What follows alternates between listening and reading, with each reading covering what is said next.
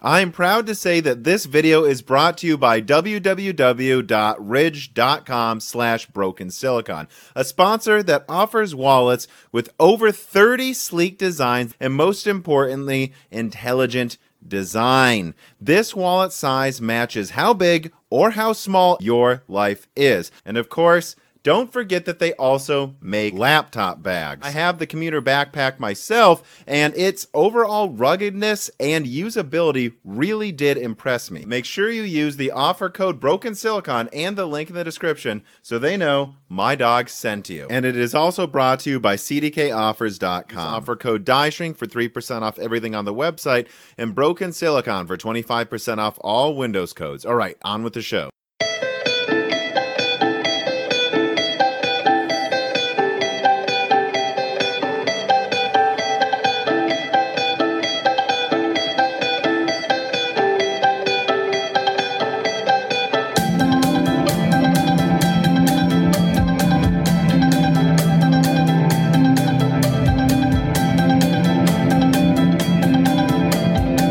Welcome to Broken Silicon, a gaming hardware podcast. I am your host, Navi2X Tom, and I am joined by the DG2 Dan. Ooh, I like that. You do? I was expecting you to say, screw you, I'm not DG2. Well, I think the DG2 is going to be a bit more impressive than we're expecting, Tom. That was sarcasm. But yeah, we'll get into it. This is going to be a very, very graphics card on desktop heavy episode.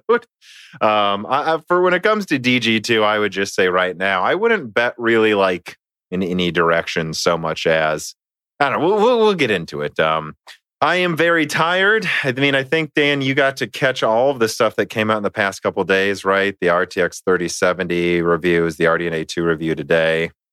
Yeah. You didn't get to watch my RDNA 2 video that dropped literally when we started recording. But then again, I mean, you know. Yeah. You know, Dan. Yeah, I know. Dan, let us get to the important questions. Hislarian Bitrot writes in and says, all right, a scenario. You and Dan are walking in the woods. There's no one around and your phone is dead. Out of the corner of your eye, you spot him. Actual cannibal, Shia LaBeouf. Or is it LaBeouf? So who gets sacrificed so the other survives? And my answer is we fuck Shia up. I don't know. That dude's pretty buff. And I will also... Yeah, he's also likely insane. He is insane. He cut his face open intentionally to get a scar for the movie Theory. And I would That's a dedication to the craft. Okay. I would also like to point out that, I don't know if you realize this, Tom, that is a reference to the excellent song. Of course I know that. Okay, you didn't say it to the rhythm, so I don't know. It's been a while since I've watched it. It's a very funny video. I should put a link to that in the description, actually. I mean, I think that should be required watching for everyone who follows us. I mean, it's very I voted I voted he's in the dirt. You're voting me and you both die. I mean, I don't know. I'm just saying. He's an actor, so he's probably smaller than us. We have to keep that in mind. Yeah, but he is pretty jacked, and he is insane, as you say. So I don't know if that's going to be a detriment or positive for him. Well, we'll have to get a hold of him someday and see where he weighs in on this. Yeah.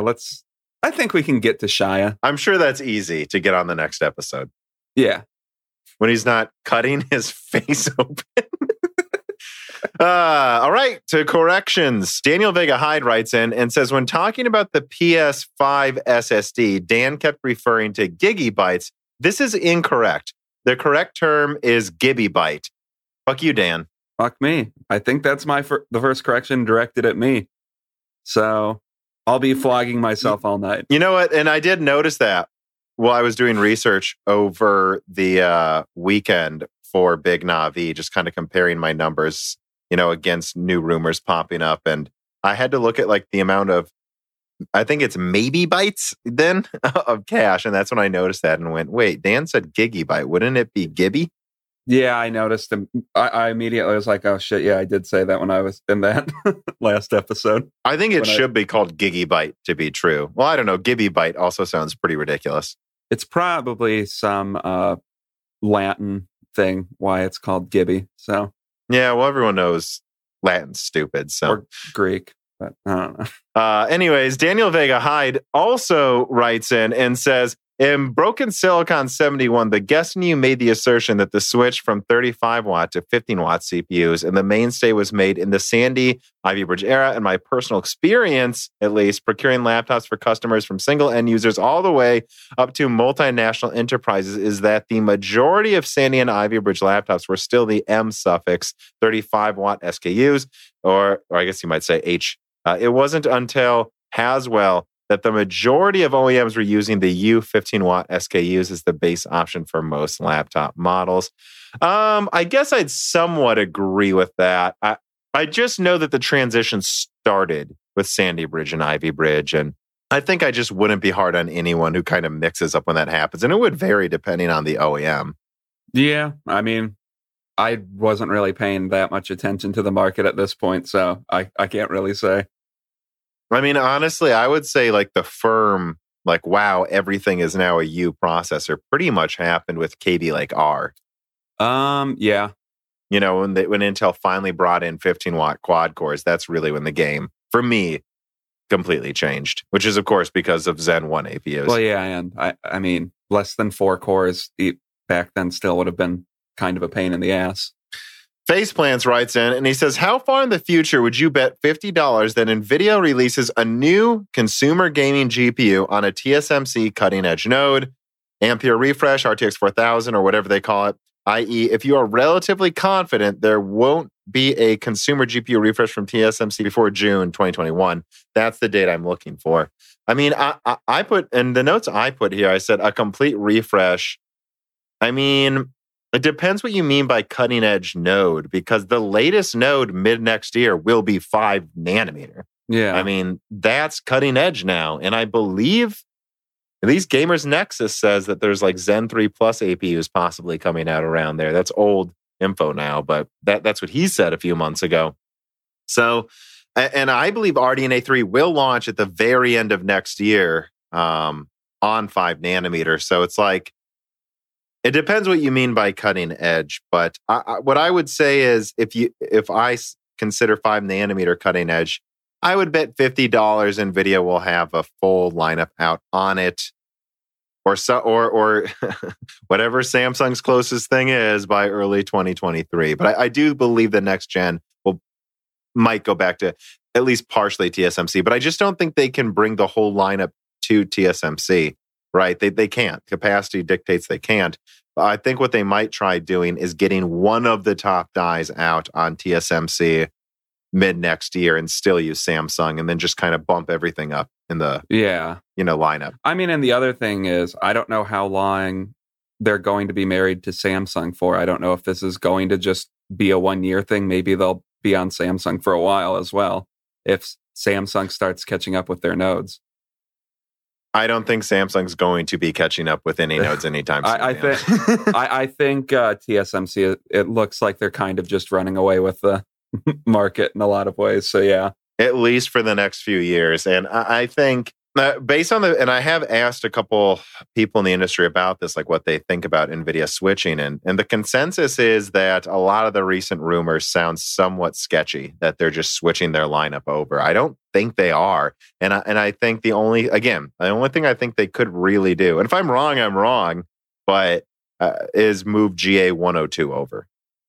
I mean, yeah, maybe. Which is what I thought they were going to do half a year ago, because it sounded insane to me. They put their top card on Samsung when AMD will have their top card on TSMC, which means AMD almost just gets to at least match whatever NVIDIA has because of how much better TSMC is.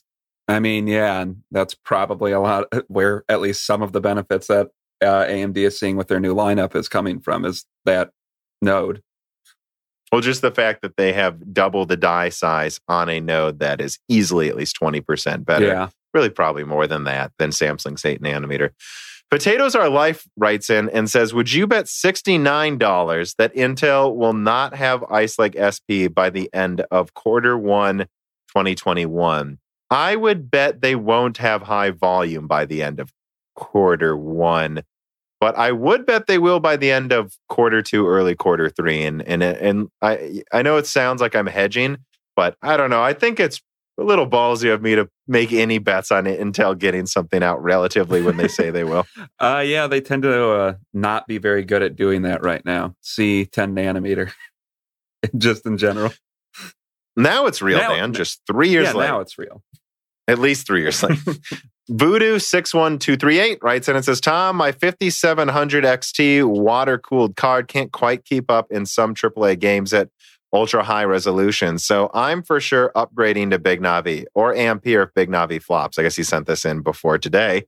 And I'm okay. Well, I guess reviews aren't in yet though. And I guess I'm okay with not having a gaming GPU for a month or two. Can you provide some insight into potential price drops or lack thereof of RDNA 1 cards like mine when Big Navi is revealed launched? Yeah, so I don't think we're going to see big 5700 XT price drops until quarter 1. I wouldn't be surprised if the price kind of drifts. Because at a certain point, a few months ago, 5700 XT was actually $350, I think, wasn't it? Or at least I think so. At some point this year. But the prices have gone up recently. And here's the thing, the holiday season's here. I don't know that prices will go down at all, even just the street price. Like, again, it wouldn't surprise me if they did, but it also wouldn't surprise me if it stays around $400 because you can almost see how AMD allowed room for this. We'll get to it. The 6800 is $580. That's 45% more than the 5700 XT. Now it's far stronger than that. It's like 60% stronger, but I you know what I mean, Dan? Do you agree? I don't see why Navi 10 would get a price drop until Navi 22 is on the horizon. And it's just like these markets are kind of stupid in a lot of ways too. Like I don't know. It's like I've seen like the day the 3090, 3080, and 3070 were announced. I think the 2080 Ti was at $1,200 for a few days afterwards. So I don't know. Pyrogenesis 4444 writes in, that's 4 4s, and says, you want me to put myself as an executive producer now or after the RDNA 2 launch, since it appears I have lost the bet. Just in case you don't know what I'm talking about, I put a bet in the reader mail that my absolute lowest projection for top Navi 21 SKU is 2 to 5% over the 3090, and my likely projection is plus 10%. If you are right, I will bump myself up to executive producer. Well, yeah, I guess we should get into it now. Bump yourself up to whatever you want or can afford. You don't need to bump yourself up to anything. I don't see the bets are meant to put things in context, not to actually make anyone pay any money. Yeah. But yeah, let's get into it then, Dan. Story number 1, AMD finally shows off Big Navi. And I didn't put any write-up here. I just thought we'd have an open discussion about it. And there will be a link in the description for my video that I put out before this podcast, summarizing the information and my opinions on that to a certain degree. So that will all be there. But connecting to his question, I'll say just out of the gate, it is not 20% better than the 3090, like the AM Delusionals that had a temper tantrum in my Discord kept saying to me. And it is also way stronger than the 3070, which is what I said the whole time. And it's true, and we'll get into it. I want to say at the outset, I still see NVIDIA as pretty much holding the performance crown overall, by the way, guys. But that doesn't mean I would ever recommend the 3090 over the 6900 XT. But I don't know. Do you disagree with that? Or I think we need to wait and see. There's always talk that these are obviously figures generated from AMD, so it's in AMD's best interest to show it in a good light, obviously. So I'm excited for reviews, but it looks like the 6900 XT is pretty much trading blows. Maybe once we have more games benchmarked, it will come out as a few percent weaker, but I don't think it's going to be more than a few percent. For the 6900 XT? Versus the 3090, yeah. Well, so there's a few things I highlight in this video that I just put out that I think are worth emphasizing. And let's just summarize kind of what AMD showed. So the good first. Yeah. The 6800 is about 5 to 10% better than the 3070. and there's a new rage mode. Did you see that, Dan? Yeah. Then the rage mode, I love this, is like a one-click overclocking option. I believe in the BIOS. That's awesome. Yeah. That's exactly what I want. I don't want to have to mess with this, especially the more and more as I do professional work. And then when I'm gaming, I don't want to mess with any crashes. This is my like 1 hour to game of the night. The older I get and the busier I get. So that's cool. So, but without rage mode, the 6800 is about 10% better than the 3070. And the 6800 XT is actually, in my opinion, it's like the same as a 3080 and 1440p, a little stronger and a little weaker in 4K. So keep that in mind. And then when they showed the 6900 XT against the 3090, they showed it with rage mode on, Dan. Yeah, I know. So it's not that's true. Stock settings. And look, I think after overclocking, they'll still probably eke out a overclock 3090 by a couple percent, maybe. But yeah, the 3090 is also probably, as far as I can tell, and I'm not 100% sure yet, but as far as I can tell, 20% better at ray tracing. So, well, yeah, and that's so definitely... Dan, so it has rage mode on. It's probably not that far behind it in power usage. It's running maybe a percent or two weaker in 4K, and its ray tracing is worse. I don't think they took the performance crown from the 3090. I mean, I agree with you. I don't think they did. I think it's going to be pretty damn close. I guess I don't know the exact percentage that it's going to be weaker, but I don't really think it could be more than 5 because, No, and these cards, again, as we keep covering, are all right next to each other. Yeah, so it's like when we're talking about these differences in performance, we're really splitting hairs in a lot of ways when we're talking about performance with the 6800 XT, the 3080, the 3090, and the 6900 XT, because they're all really, really close to each other.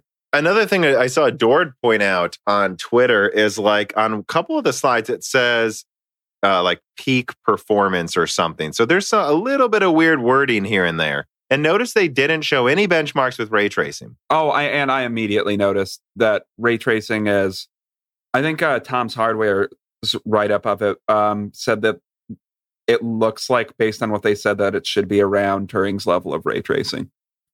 But the cards are stronger, so it will ray trace better, you know?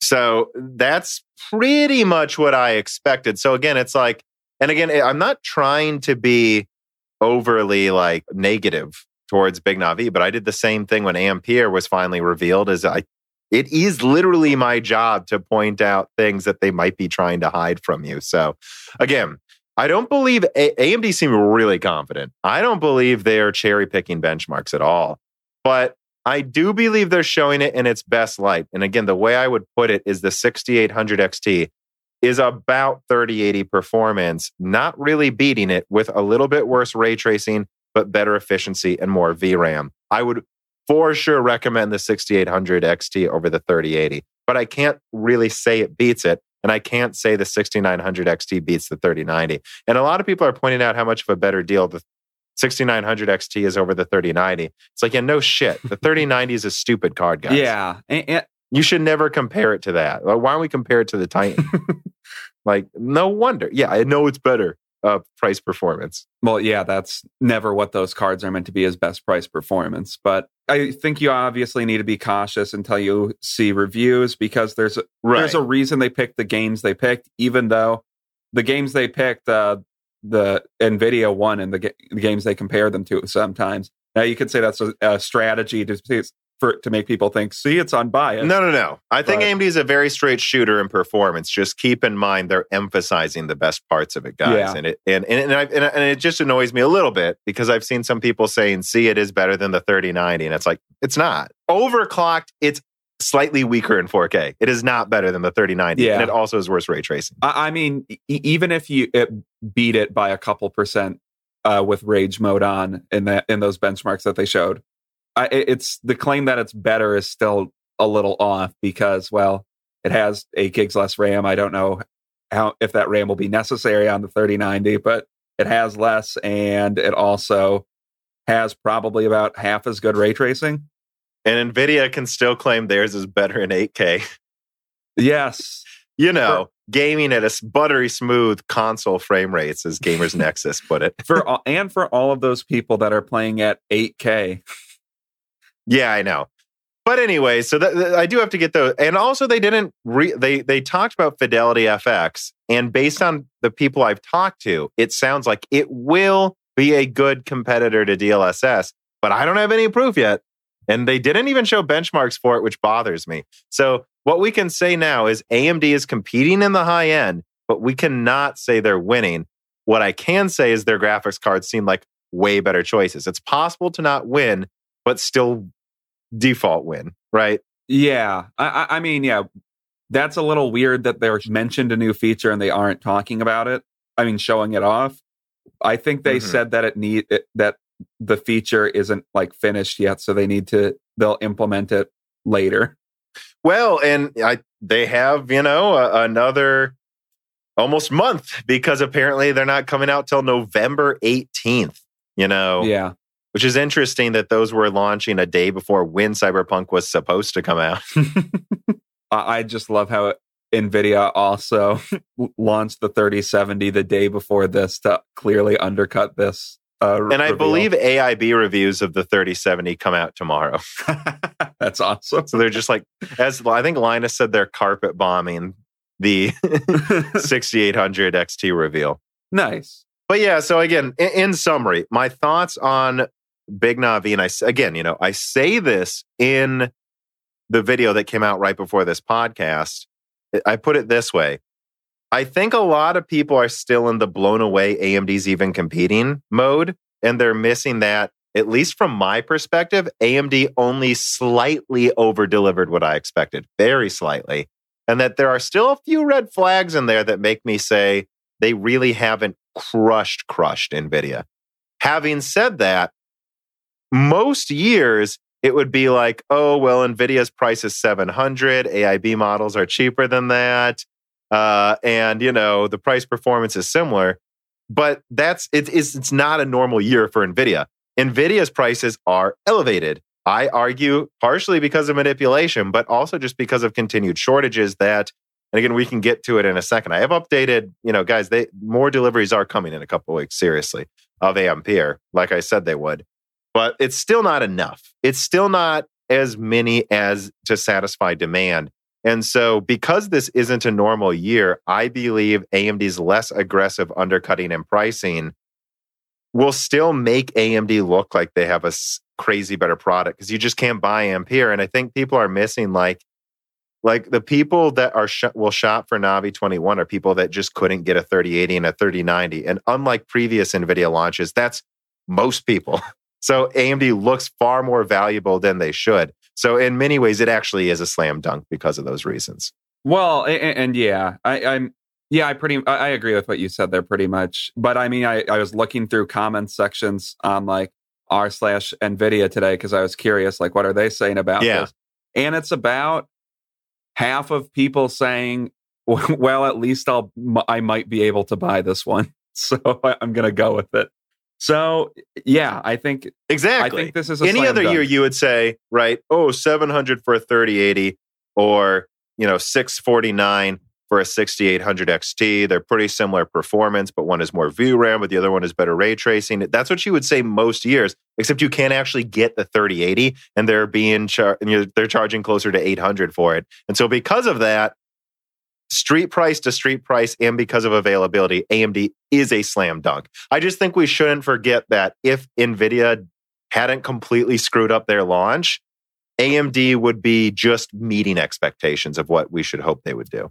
I mean, yeah, if it were another year, if it were another 5700 that they had instead of this, and NVIDIA had done well, like that would severely damage AMD's brand, especially considering how confident they've been. I mean, obviously that's not what the reality was going to be, but yeah, I mean, I would agree. This is on the range of possibilities. This is on the upper end of good outcomes for AMD, but it's not like one of those insane cases that people were thinking. No, It's just like Ampere wasn't either. Ampere brought the performance I expected, but with some caveats. And I think there's just a lot of people that were listening to other tech tubers that for some reason became convinced AMD wouldn't be able to beat the 2080 Ti by much, and also Ampere would only be 30% better. Wrong.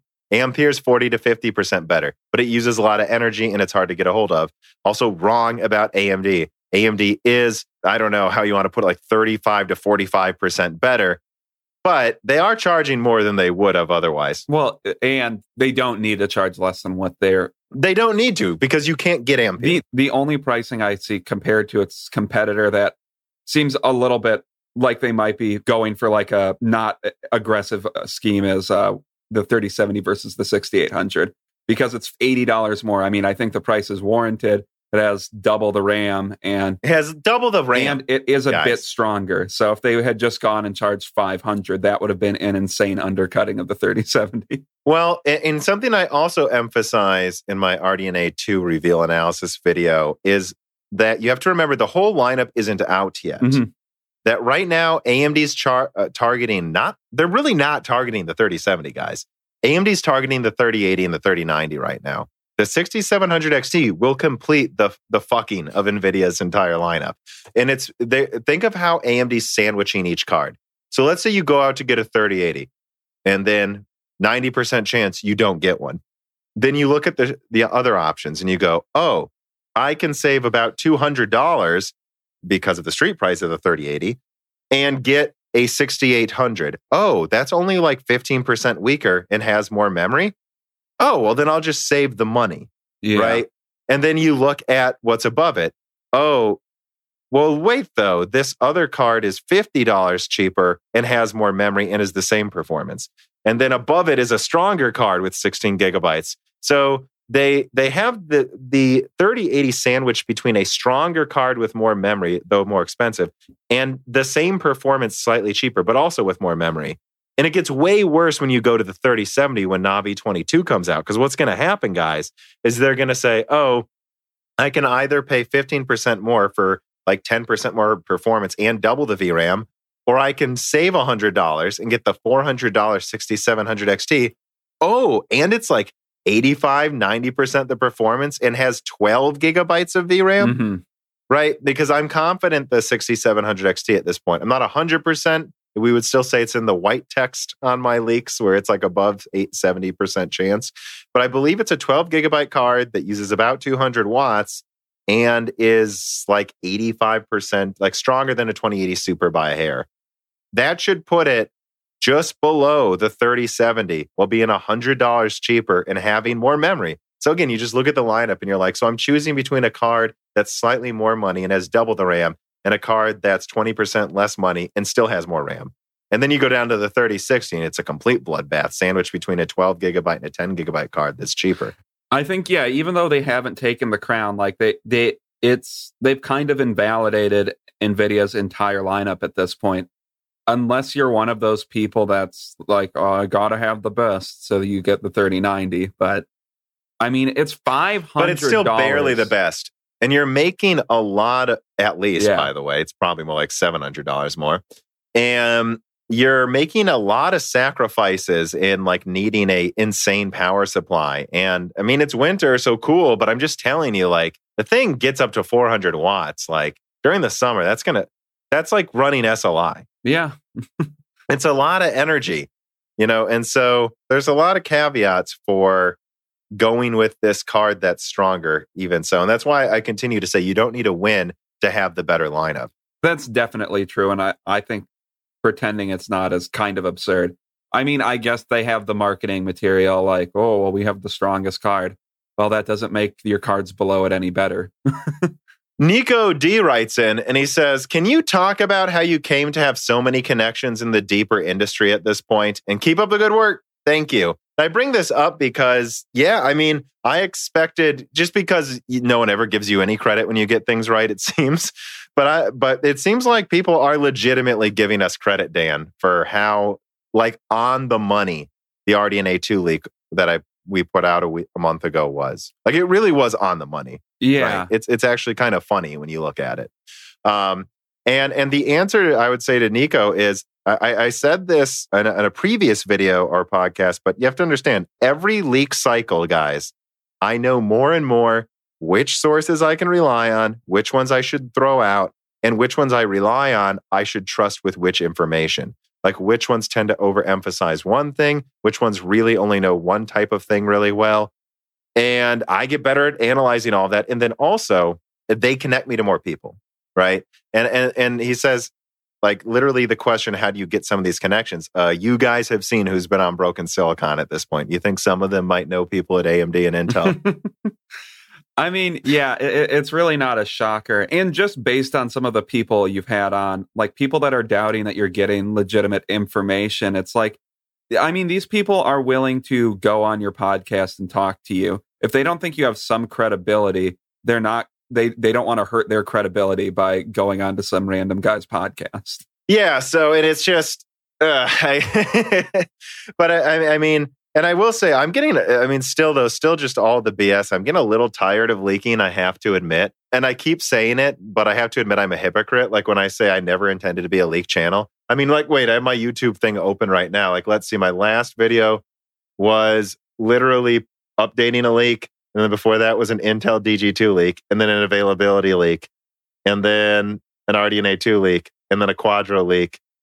Yeah, I mean, like, I have to admit most of my videos are leaks now. I mean, it's just... But I'm getting tired of it, to be honest. I know. It's just, if you run with them, people are going to go to you. And like, if you're good at leaking, you're going to keep getting people that want to talk to you. Right. And you have to also think about, like, people would be happy to share information with me if they, you know, because they've seen how well I've done with information in the past. Yeah, exactly. Right. That's where that comes from, you know, usually as well. But yeah, I mean, let's see here. Amiable Chef writes in, he says, Tom, when do you suppose you'll be hearing murmurs and whispers of RDNA 3? Quarter 2 next year, safe bet? He puts sweet smile. So, I mean, I've already put out info on RDNA 3. It's MCM. It almost definitely has an IO die.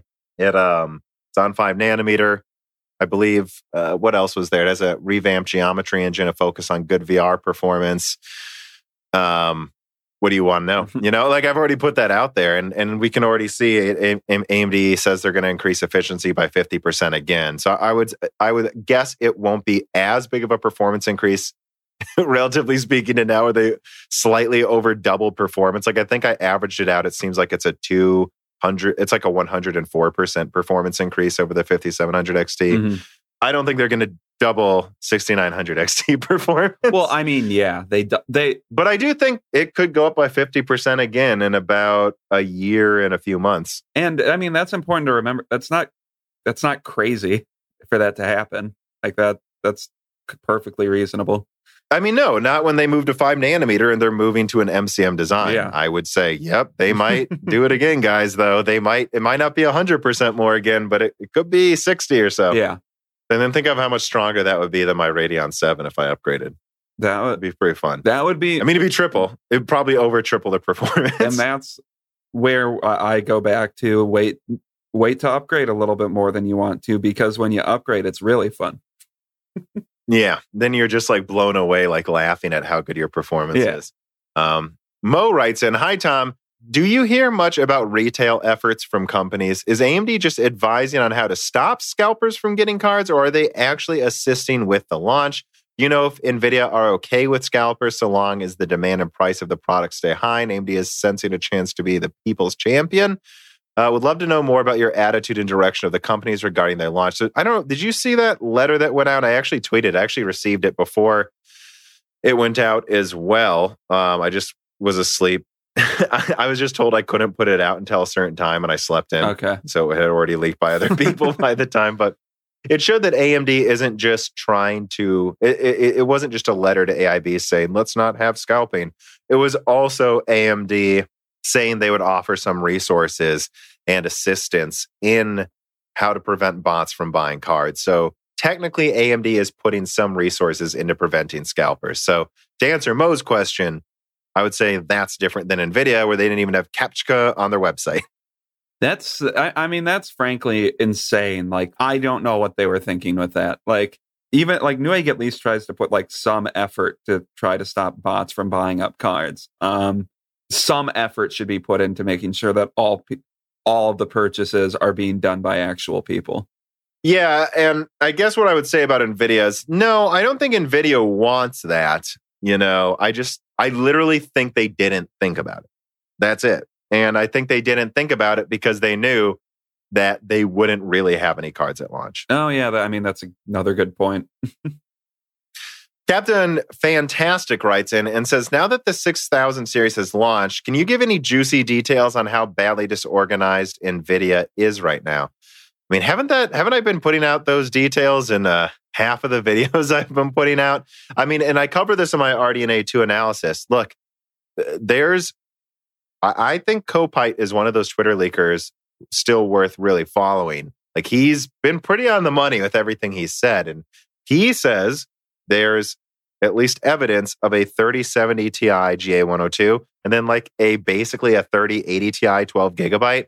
So it's like, yeah, I mean, I stand by what I saw with them holding some of their dies back for November. I seriously think they're rethinking their lineup and they're going to semi-phase out the 3080 while moving in a 3080 Ti 12 gigabyte for a little bit more. That's 10% better.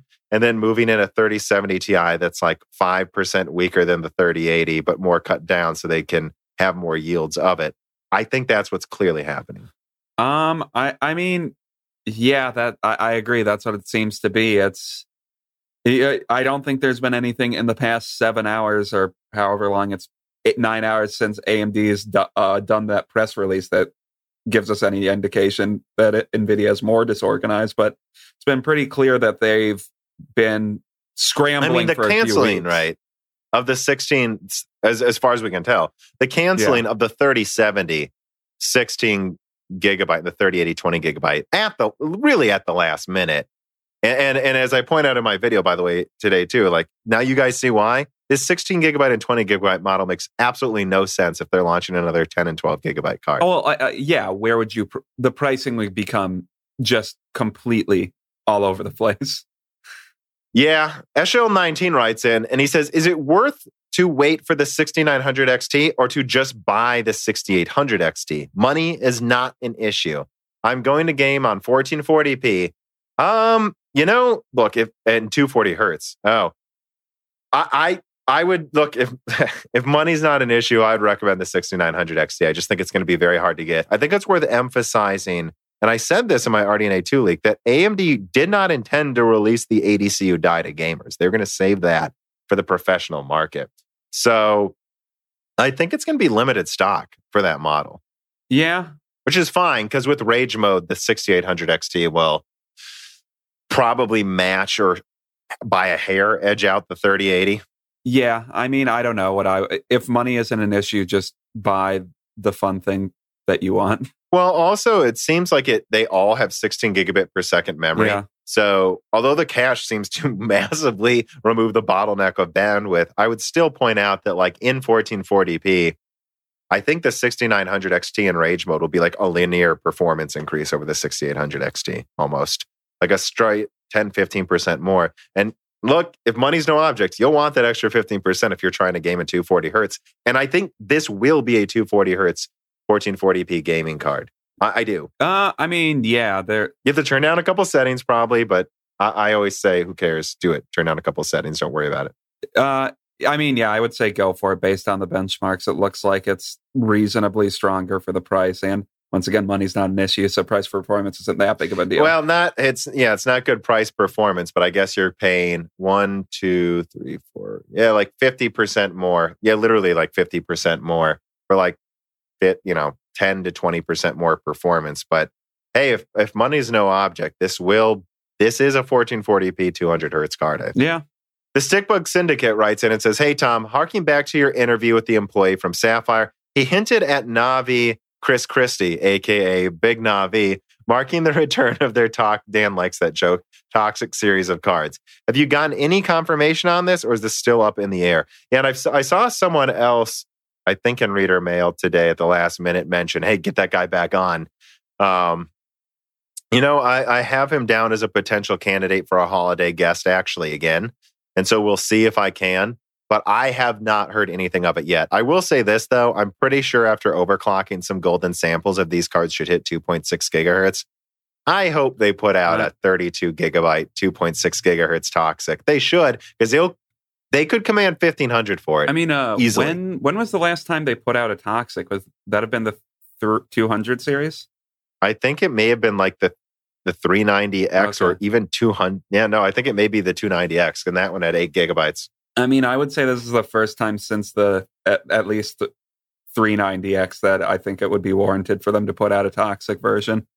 And I would love to see them revive that model because it's just stupid. They would have to get almost an okay from AMD because I know their professional card is 32 gigabytes, but I bet AMD wouldn't care. They're like, yeah, sure, make your 400 watt 32 gigabyte card. I don't think the professional market's that interested in that.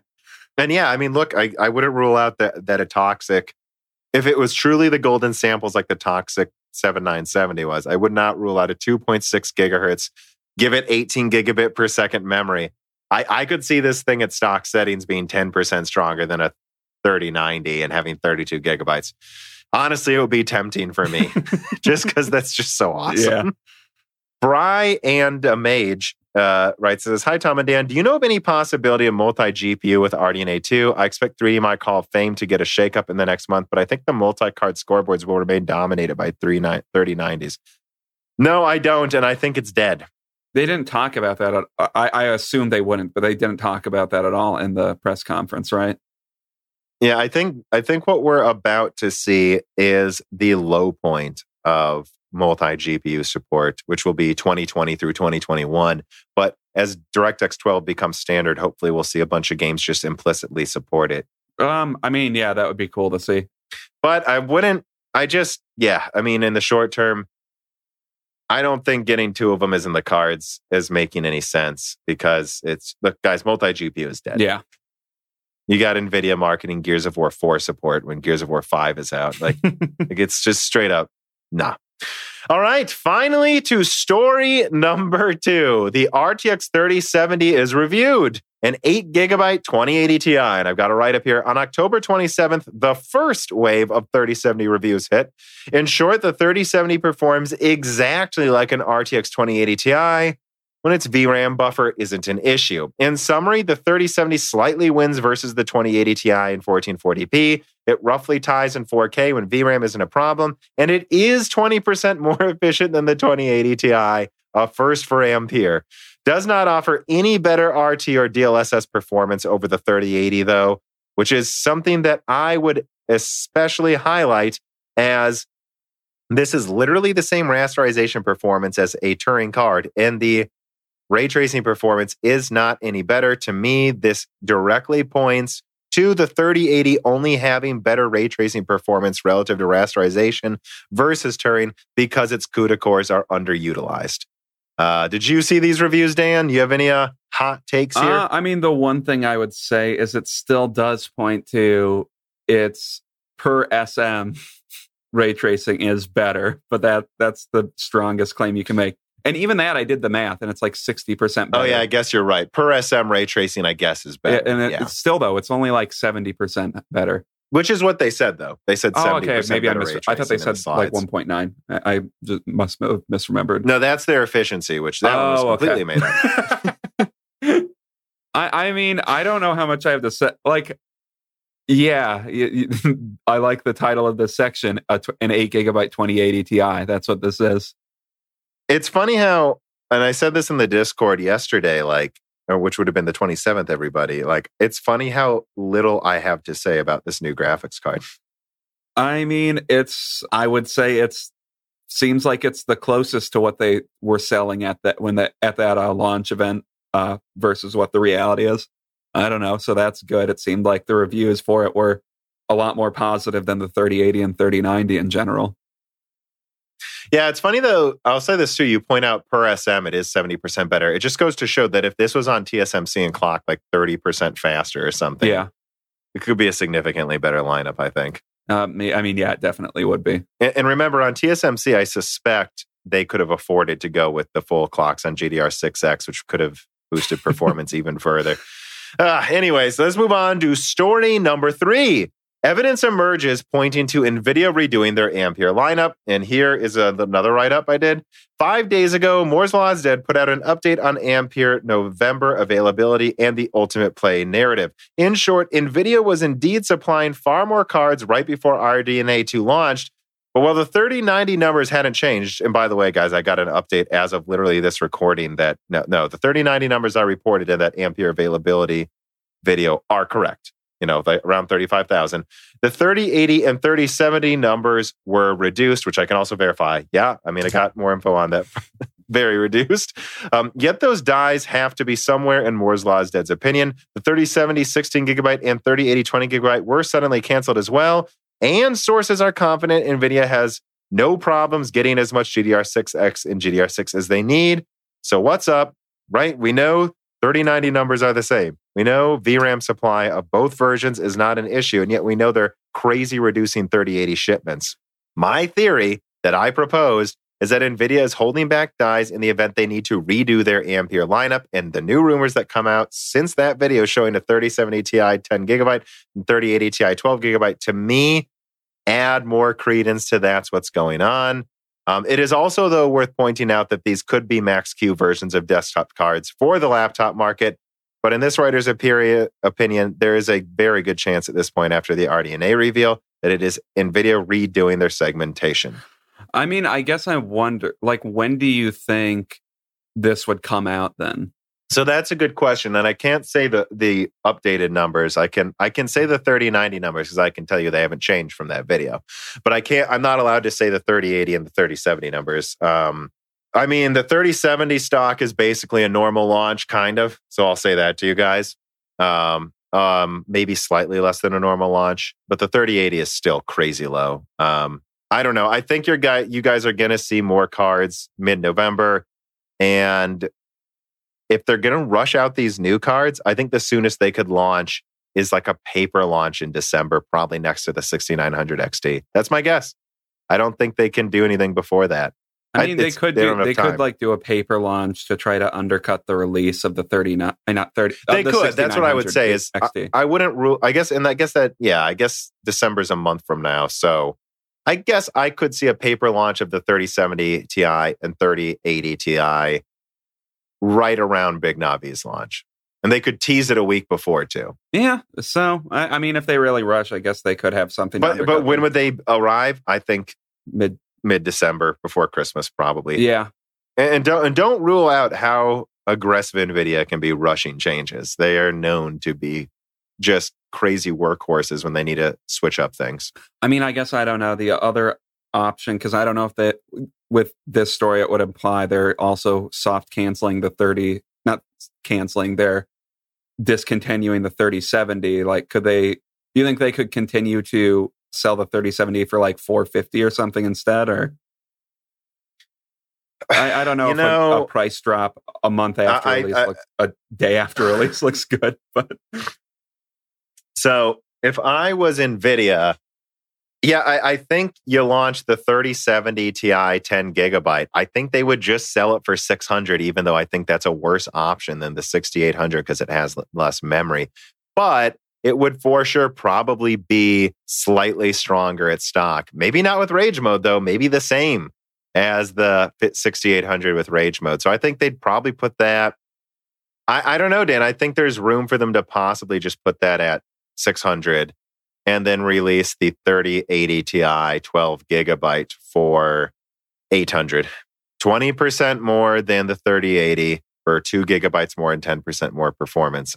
And then they can claim, it's about the same as the other one.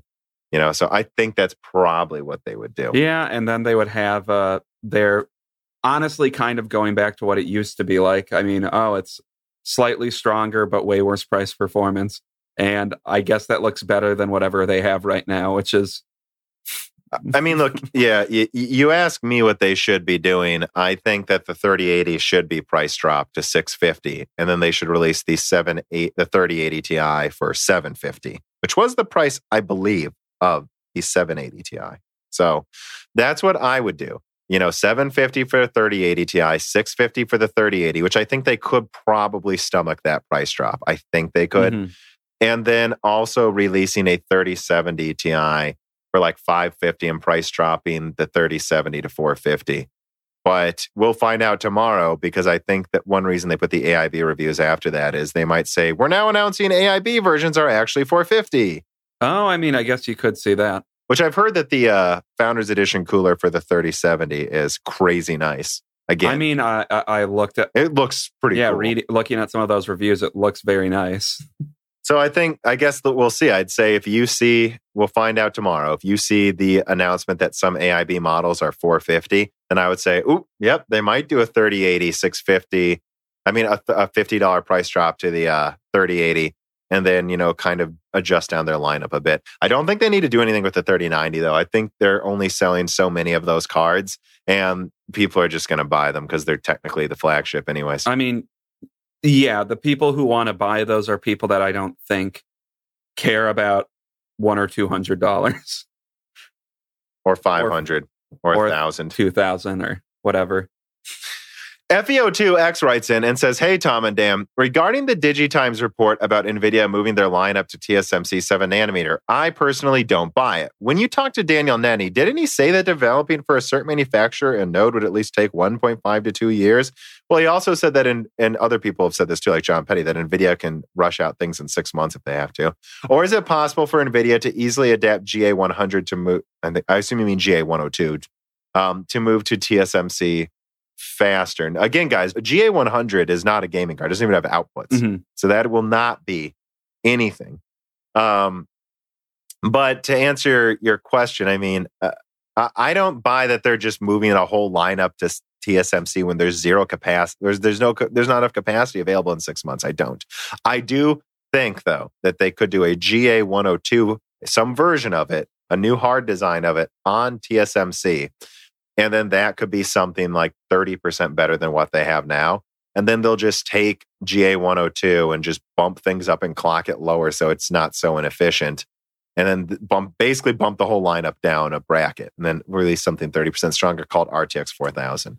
I mean, I think that's what they kind of did with Fermi. I mean, I don't understand. I think that's like the only possible outcome of if they're moving their lineup to TSMC. It's not... And maybe I'm misunderstanding what some people are thinking, but it's not like they're just going to start making the 3080 on TSMC. Yeah. Let's move on to story number 4. All right, story number 4. Mining versions of RDNA 1 and Turing show up during the start of another Bitcoin bull run. Let's see. I did a write-up here. Let's see if it was any good. To say the world's institutions are going through a rough patch right now would be an understatement. Some people have decided to stockpile toilet paper, while others look to alternative currencies like Bitcoin. Bitcoin, of course, is not effectively mineable by gaming GPUs anymore, but Ethereum can still be mined by GPUs and traded for it. And AIB seem to be cashing in at the start of another crypto bull run again. In short, XFX seemingly has been directly selling their GPUs to mining firms. Mining purpose Turing cards are being prepared. And Moore's Law is Dead has independently heard, and I've heard that there are custom Navi 10 mining cards coming soon as well. Also, a link in the description shows a report on Tech PowerUp showing this as well. So I don't know that I have much to say. I just point this out because it's like, I think this is actually good. Yep, please make as many 12 nanometer mining cards as you want. Apparently, they're not even that much less efficient than Ampere at mining. And leave the newest gaming cards to the gamers. I mean, yeah, it sounds... I see this as a good thing. It does sound good. And if I'm remembering correct, you just alluded to it. Ampere's not good at mining, right? I mean, I think it can get over 100 mega hash in Ethereum, so higher than the Radeon 7, but that's using over 300 watts, whereas my Radeon 7 uses like 150, 200. Yeah, I mean, I'm not saying like it can't do it, but for the price and energy use, which that's what these mining farms care about, it doesn't sound like a viable option. Yeah. And especially now, guys, I want to point out that right now mining is not half as profitable as it was when I had all those mining rigs a couple of years ago. It's not half as profitable. So power usage really matters now. And I still don't see this bull run of bringing us to the same levels of a craze for mining cards as before. You know, when I look at Like let me pull up Coin Market Cap. If I look at this here, yeah, Bitcoin continues to gain dominance. Bitcoin is rising faster than Ethereum, as I expected it would and said it would in the article, by the way. That's like over a year old now, I think. I put out a Bitcoin article just so you guys know if you want to check it out on mooreslawsdead.com. So, I wouldn't be as worried about a mining destroying gaming card prices again. And seeing cards like this, it's like we've seen this how many times now? There's the Litecoin one and then the Ethereum one. I mean, like we have mining purpose cards before people are even buying up the gaming ones. That's a good thing. Yeah, and especially if a bunch of people are going to be buying the, like you said, 12 nanometer Turing cards for mining. Well, that leaves all of the capacity on 7 nanometer for us gamers, bro. Yeah, for the gamers, bro.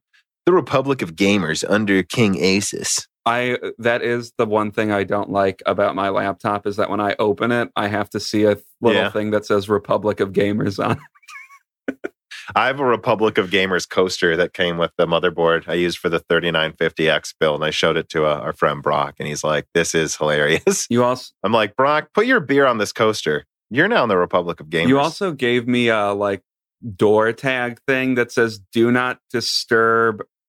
I can't remember what it says. It's like "Do not disturb." Oh, yeah, it was like "Do not disturb champion in action," and it was like, and then if you flip it over, it said "Champion to rest, please enter."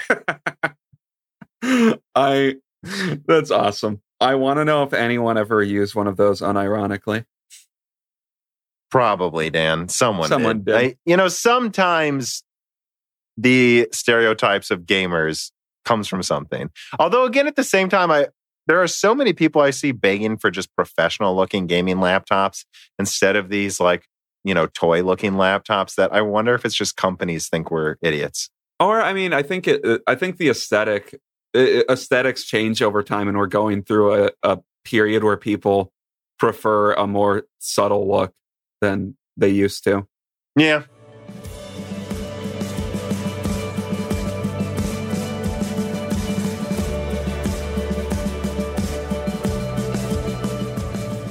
Gosh, Reese, why does Windows 10 Professional have to be so expensive?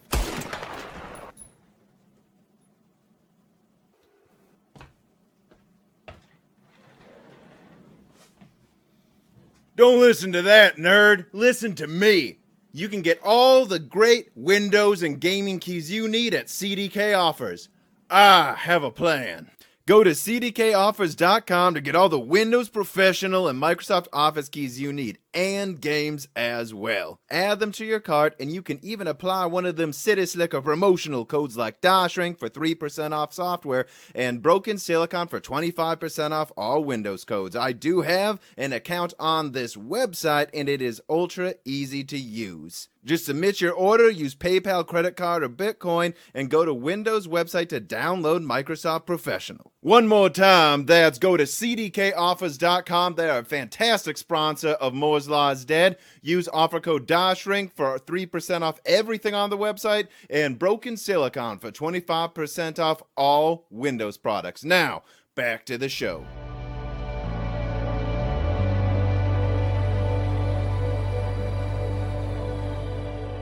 Story number 5. Intel 2021 gaming GPU whispers. Can ZHPG save mid-range GPU prices? So this was my leak on Intel DG2 graphics cards coming out next year. And here's the write-up. On October 20th, Moore's Law is Dead put out a short report on what to expect from Intel gaming GPUs in 2021. In summary, if things go as planned for Intel, it should be around 3070 to 3080 performance, somewhere in there. 16 gigabytes of GDR6 over a 256-bit bus. Planned for TSMC 6 nanometer EUV. Apparently very good at encoding and launching around mid-2021. Again, all of this assumes things go as planned. My conclusion from talking to many sources that disagreed with each other on how well DG2 will turn out is that it's likely to launch to consumers in some form, but we shouldn't expect it to work out at the very top in some manner, I guess it's at TSMC, so yields I wouldn't worry about. Whether it's whether the efficiency is good, or if it is closer to a 3070 instead of a 3080. But yeah, so that's the consensus, I would say, about how it will turn out. And I would say it's worth emphasizing still, even though that doesn't sound that great, that it could just end up being a complete disaster and not coming out, or really just being an RX 6800 that launches a year after the RX 6800. Because that's kind of what it sounds like to me. I mean, yeah. I don't know. If this is what it ends up being, and it ends up being, especially if it ends up being closer to the 3080 in performance, and it doesn't use a dumb amount of energy. It's on TSMC 6 nanometers. Oh, yeah, so you would hope it would be more efficient. Yeah, you're right. So I think this would be met with a universal like thumbs up, like good job, you made a decent GPU. Like that's it. It's not going to be some massive product, and I would be surprised if it doesn't even come to the DIY market at all. But I don't know. Again, to summarize, I think best case scenario, and remember, it has ray tracing capabilities. Tiger Lake can ray trace. It's just probably don't want to turn it on because it's so weak. But this is way stronger than that. I would say best case scenario is Intel launches something that's the performance of a 6800 XT, but uses around 150 to 180 watts and costs $400. Because I was told they are targeting $400. So if they launch a 30% more efficient 6800 XT for $180 less, and they actually get it out in June or something, sure, awesome, that would be sick. Yeah, that would be. They don't need to take the performance crown. That would be really well received, I think, if they manage to do that. And it would put a lot of pressure on the 6800 non-XT, the 3070, the 6700 XT, because I think that's worth kind of pointing out here. How you're seeing what would be the upper mid-range 6800 kind of creeping up in price, and the 3070 trying to just hold the 70 price at 500 when it used to be cheaper, even due to inflation. It should be a little cheaper. Like, I think Intel jumping in with something that is almost high-end at a mid-range price could, it's one thing to have AMD bring high-end graphics cards back down below the $1,000 price point. Someone needs to bring mid-range cards back down below 500. Yeah, I agree. And if Intel managed to do that, that would be great. Story number 6, AMD Ryzen 7 5800X 8-core Zen 3 CPU is up to 11% faster than the Core i9 10900K and CPU-Z single-threaded benchmark. And I am quoting from WCCF Tech. The latest AMD Ryzen 7 5800X desktop CPU benchmarks have also appeared within CPU-Z, which shows unparalleled amounts of single-threaded benchmark performance gains for the Zen 3 chip against its predecessors and competition. In terms of single-core performance, the Ryzen 7 5800X scored 650 points, which would make it 11% faster than Intel's i9 10900K and a massive 25% faster than the AMD 3800X. Even against the Ryzen 9 3950X, the CPU maintains an average 25% lead. In multi-core performance tests, the Ryzen 7 5800X scored 6593 points, which is 18% faster than the Ryzen 7 3800X and 17% faster than the Ryzen 7 3800X. At the same time, the i9 10900K takes the lead, where here with a 10% faster performance in multi-threaded workloads, obviously only due to the higher number of cores and threads. So, yeah, I mean, I had to get this in there, guys. Like, so many people were like, why are you defending the 5800X's $450 price point? And it's like, well, look, it's a more efficient 10900K on a better, cheaper platform. Like, what do you want from me? Like, everyone's demonstrated they'll pay up to $600 or more for the top gaming CPU, and AMD noticed. So if you want AMD to lower prices on the 5800X, stop buying a gaming CPU you don't need the extra 5% performance for. I don't know, Dan, what do you have to say about this story? Why would they charge less than $450? They could probably have an MSRP of $500 and get away with it for this thing's performance. I mean, I guess we'll see once we start getting into real reviews for it. But yeah, this is I don't know, it might be better than the 10900K in gaming. Who knows? It certainly seems like it. And I also have a link in here that shows the 5600X beats the 10900K in single core. Yeah. So, well, there'll be plenty of games where the $300 5600X beats the 10900K. Yeah. So why are they charging what they're charging? Because they can and they could charge more, probably. It's like, I guess my point is this. Is it more than I wanted it to be? Yeah. Is it overpriced? Well, that infers that it's overpriced relative to something, and it's priced lower than an Intel chip it's better than. So it's better in single core by 11%, and it's weaker in multi-core by 10%. It uses less energy. It's on a cheaper, better platform. I checked. I believe the LGA 1200 platform still just has 16 PCIe 3.0 lanes. Like, I mean, no, yeah. it's not good. It's like, this is a better product than the 10900K. And I believe there will be plenty of multi-core benchmarks where they're the same, I would guess. Yeah, it is what it is. If you need better for multi-threaded tasks, then buy 5900X. I don't know.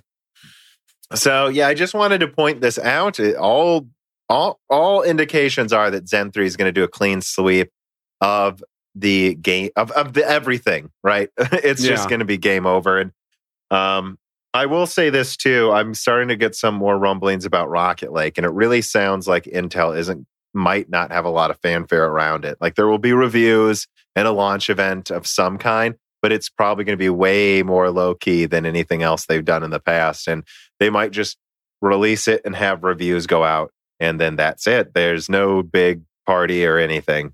I mean, I think if Rocket Lake manages to take back the performance crown by a little I don't think it will, though. I think all indications are it's a 10% IPC increase, and it'll maybe have the same clock speeds as Comet Lake, although it's probably slightly less. So I think it's going to tie Zen 3 at best in gaming, while using the same energy as Comet Lake. Like, from what I've heard, the 8-core Rocket Lake could use the same energy as 10-core Comet Lake. So it's like, it's come on. It's not good. Not good. No. And I don't know what to say there. It's like, I'm not here trying to champion AMD. It's just, look, this is how ahead AMD is now, guys. I don't know what to tell you. I mean, this is the next 6 months to a year, AMD is going to just be dominating everything, I think. Hey guys, Tom just jumping in here with a little interstitial add-on. We recorded this before Intel officially announced Rocket Lake, which Usman of WCCF Tech was nice enough to reach out on Twitter and say that, yeah, my Cypress Cove info was correct. Intel has officially announced Rocket Lake as Cypress Cove, as I covered in a leak at the beginning of this year. So that's another vindicating leak that's exciting to see there. And I guess I just felt I had to add that into this since we talked about Rocket Lake for a few minutes and give you guys a quick update on what is officially announced. And I mean, it's basically everything we said, though, right? They say double-digit performance IPC improvement. So I'm just going to say that like 10 to 20% that's always been quoted is correct. And I would lean towards it being much closer to that 10%, if not literally 10%. And I do think that is what it will be. And then if I just go down the list on WCCF Tech's article, which again, links will be in the description. It's a hybrid of Ice Lake and Tiger Lake as expected, but then of course ported to 14 nanometers, so it's its own thing. That's why it's Cypress Cove. It says for some reason this is its own bullet point, better gen over gen performance. I guess that's something Intel brags about now, and they increase performance at all. And then 20 PCIe 4.0 lanes through the CPU. So, I mean, yeah, again, like just kind of catching up to X570 I/O. I saw they have updated USB support.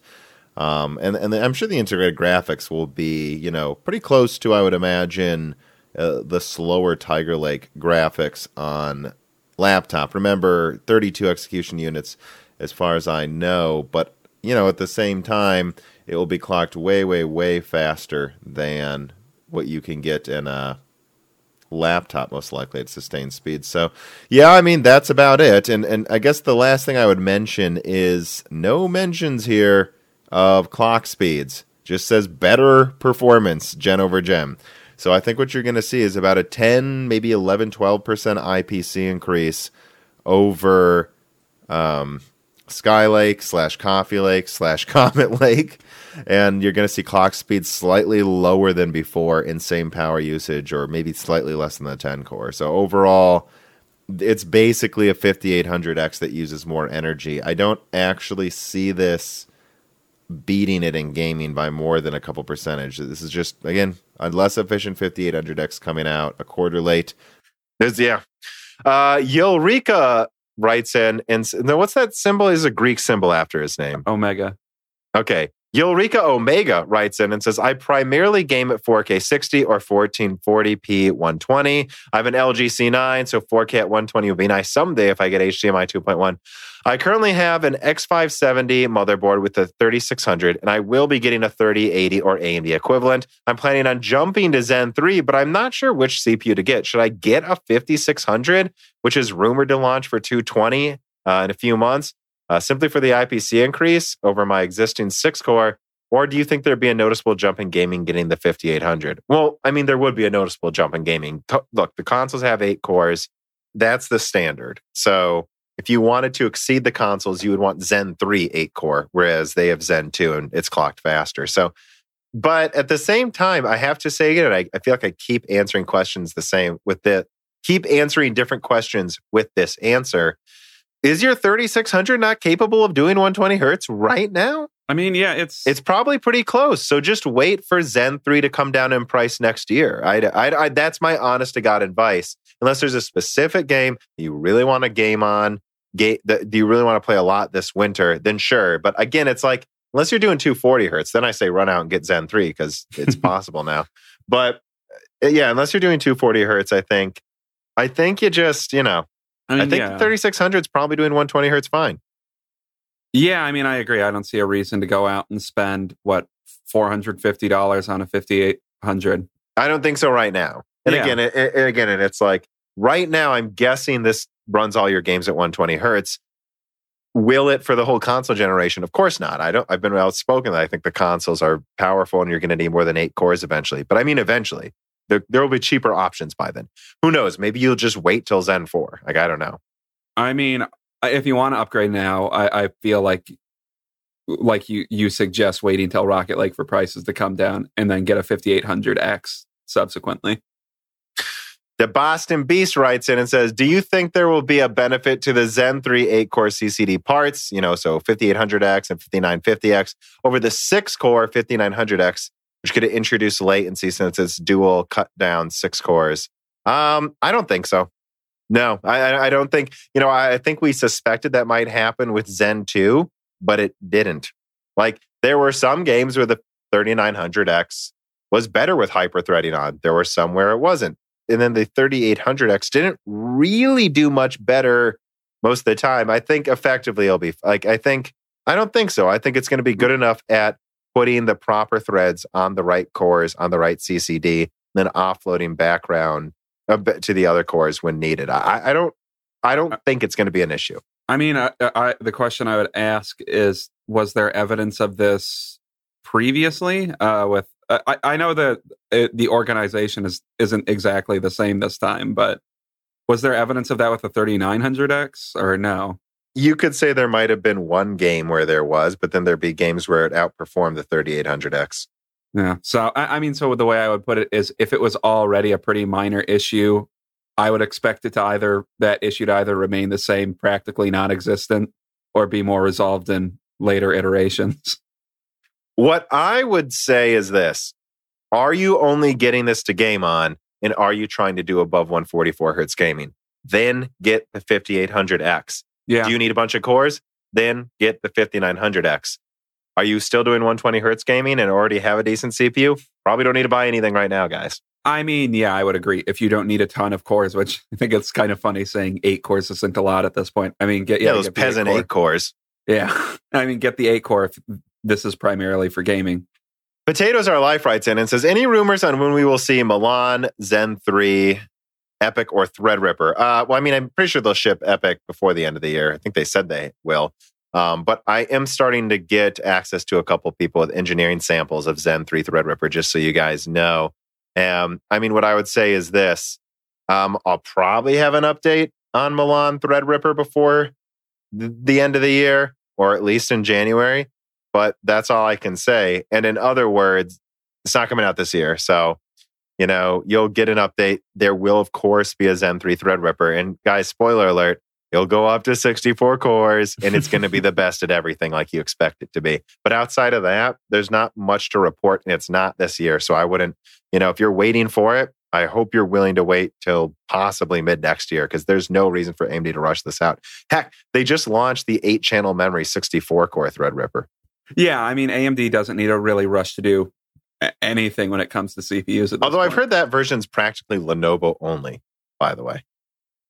Oh, so in like, I don't know. So in like OEM designs exclusively for Lenovo? No, Lenovo OEM designs exclusively. Okay. Jeez. Okay.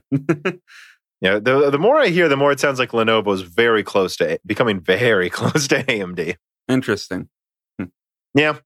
All right. Well, let us move on to story number 7. TSMC to enter mass production of 6th generation CoWoS packaging in 2023. Up to 12 HBM stacks will be possible on a single graphics card. Quoting from Tech Power Up, TSMC, the world's leading semiconductor manufacturing company, is rumored to start production of its 6th generation chip on wafer on substrate packaging technology. As the silicon scaling is getting ever so challenging, the manufacturers have to come up with a way to get as much performance as possible. So where TSMC's CoWoS and other chiplet technologies come in, they allow designers to integrate many integrated circuits on a single package, making for a cheaper overall product compared to if the product used one big die. So what is so special about this, you might wonder? The new generation is said to enable 12 stacks of HBM on a single die package. You're reading that right. It would allow for HBM2E variants with 16 gigabyte per second capacity to hit 192 gigabytes of memory on a single graphics card. I mean, it's a little funny. It makes me think back to earlier this summer when there was all of this big hubbub about the PS5 early discussions about, well, what's going to happen with graphics cards and gaming. And I mean, it could just be, what if you put the entire fucking game on the RAM buffer? Yeah, and it's like, no, so this won't be standard in high-end cards, even for gamers. Yeah, for a while.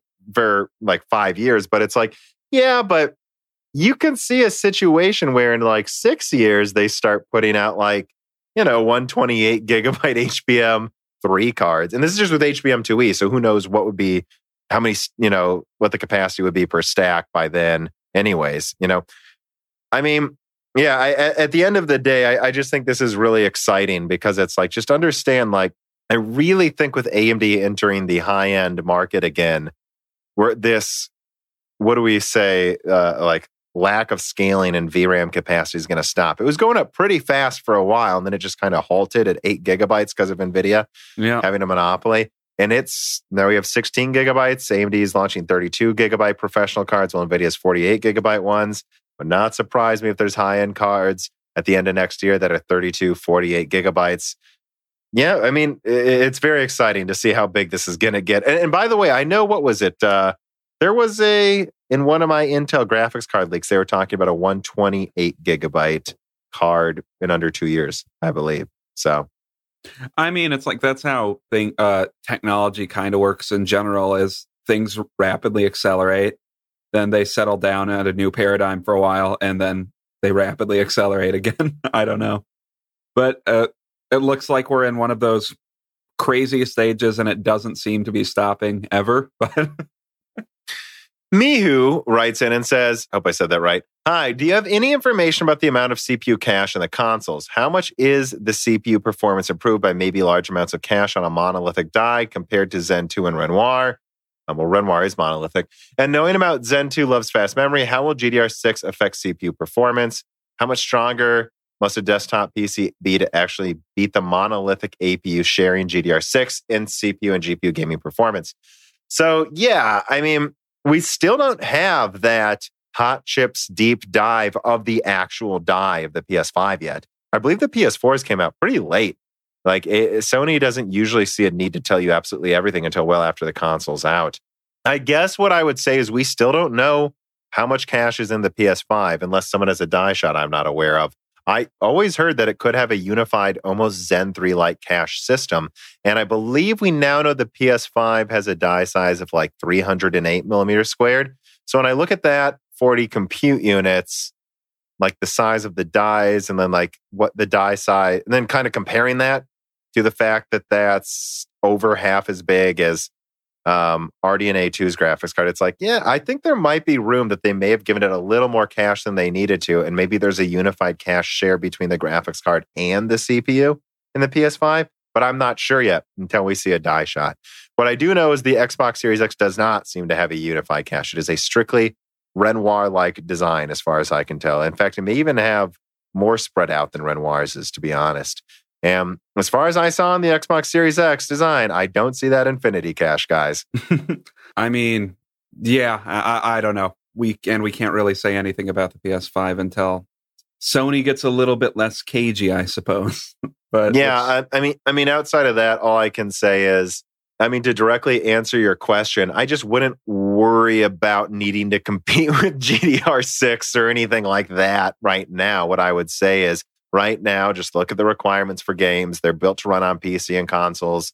When you need to compete with, the architecture, the PS5 is kind of put together this kind of like next gen server SSD, like, and the IO controller is just, I mean, long term, yeah, you'll probably need like 12 Zen 3 cores, but that's long term, not right now. So I wouldn't worry about it. Yeah, and hopefully by then, I don't know, there are some types of solutions to it anyways, but... Like Zen 4? Yeah. Wooly Ram writes in and says, "Hi there, Tom and Dan," waving emoji. Could you elaborate on how and why the new consoles will allow for bigger and more complex worlds? Everyone is talking about the fringe benefits, pretty pictures, and ignoring the deeper gameplay and reactivity we can expect in that. Well, yeah, so I think this is something I've gone over a dozen times. I'm going to have NX Gamer on again, by the way, guys, after the consoles come out. So that'll be exciting to kind of look at them after they launch and, what our thoughts are. But I would recommend listening to that and then the Next Gen SSD Talk podcast, one of the most popular Broken Silicons, to kind of get an idea, especially that one, actually. But I mean, just to reiterate, to restate what we said in those podcasts, I mean, effectively, at least the way the PlayStation 5 works is it can stream in the full RAM buffer in under 2 seconds, and the parts it needs to stream in for rendering, it seems, in under a second, meaning, and again, look, guys, watch the Road to PS5 video. Mark Cerny talks about it. He will tell you what this will allow, Wooly Ram. He says it was built to load in assets before you turn your character around. So that completely changes the concept of like what a view distance limitation would be and how much you have to render literally at once, right? I don't know what else you would add on to that, Dan. Or the way I would put it, it kind of changes the concept of like load times too. So if you can quote unquote load parts of the world that are behind you as you're turning to look at them, that kind of can fundamentally change the way you design a game. I mean, like, look at the Ratchet and Clank demo where they literally pull in another level instantly and jump in it. You can't do that. I know there's games like Titanfall 2 and I believe the Medium that have these levels where like you kind of switch between worlds, but really they're just changing textures. Yeah. Like, and moving enemies in and out.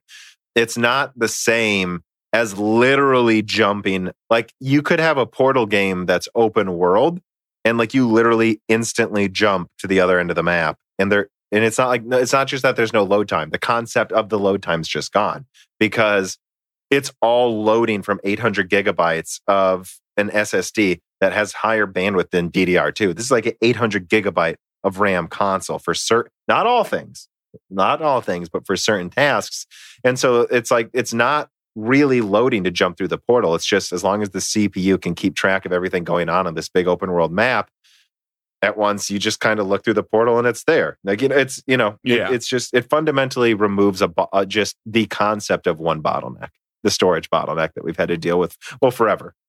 Yeah. So, I mean, how much will that change games in practice? I don't know. We'll see. I mean, it gets rid of the certain things that you think that you're so used to in games that you don't even realize that what they're doing. Like, like The Last of Us, those garage doors that you need to open at seemingly pretty consistent intervals.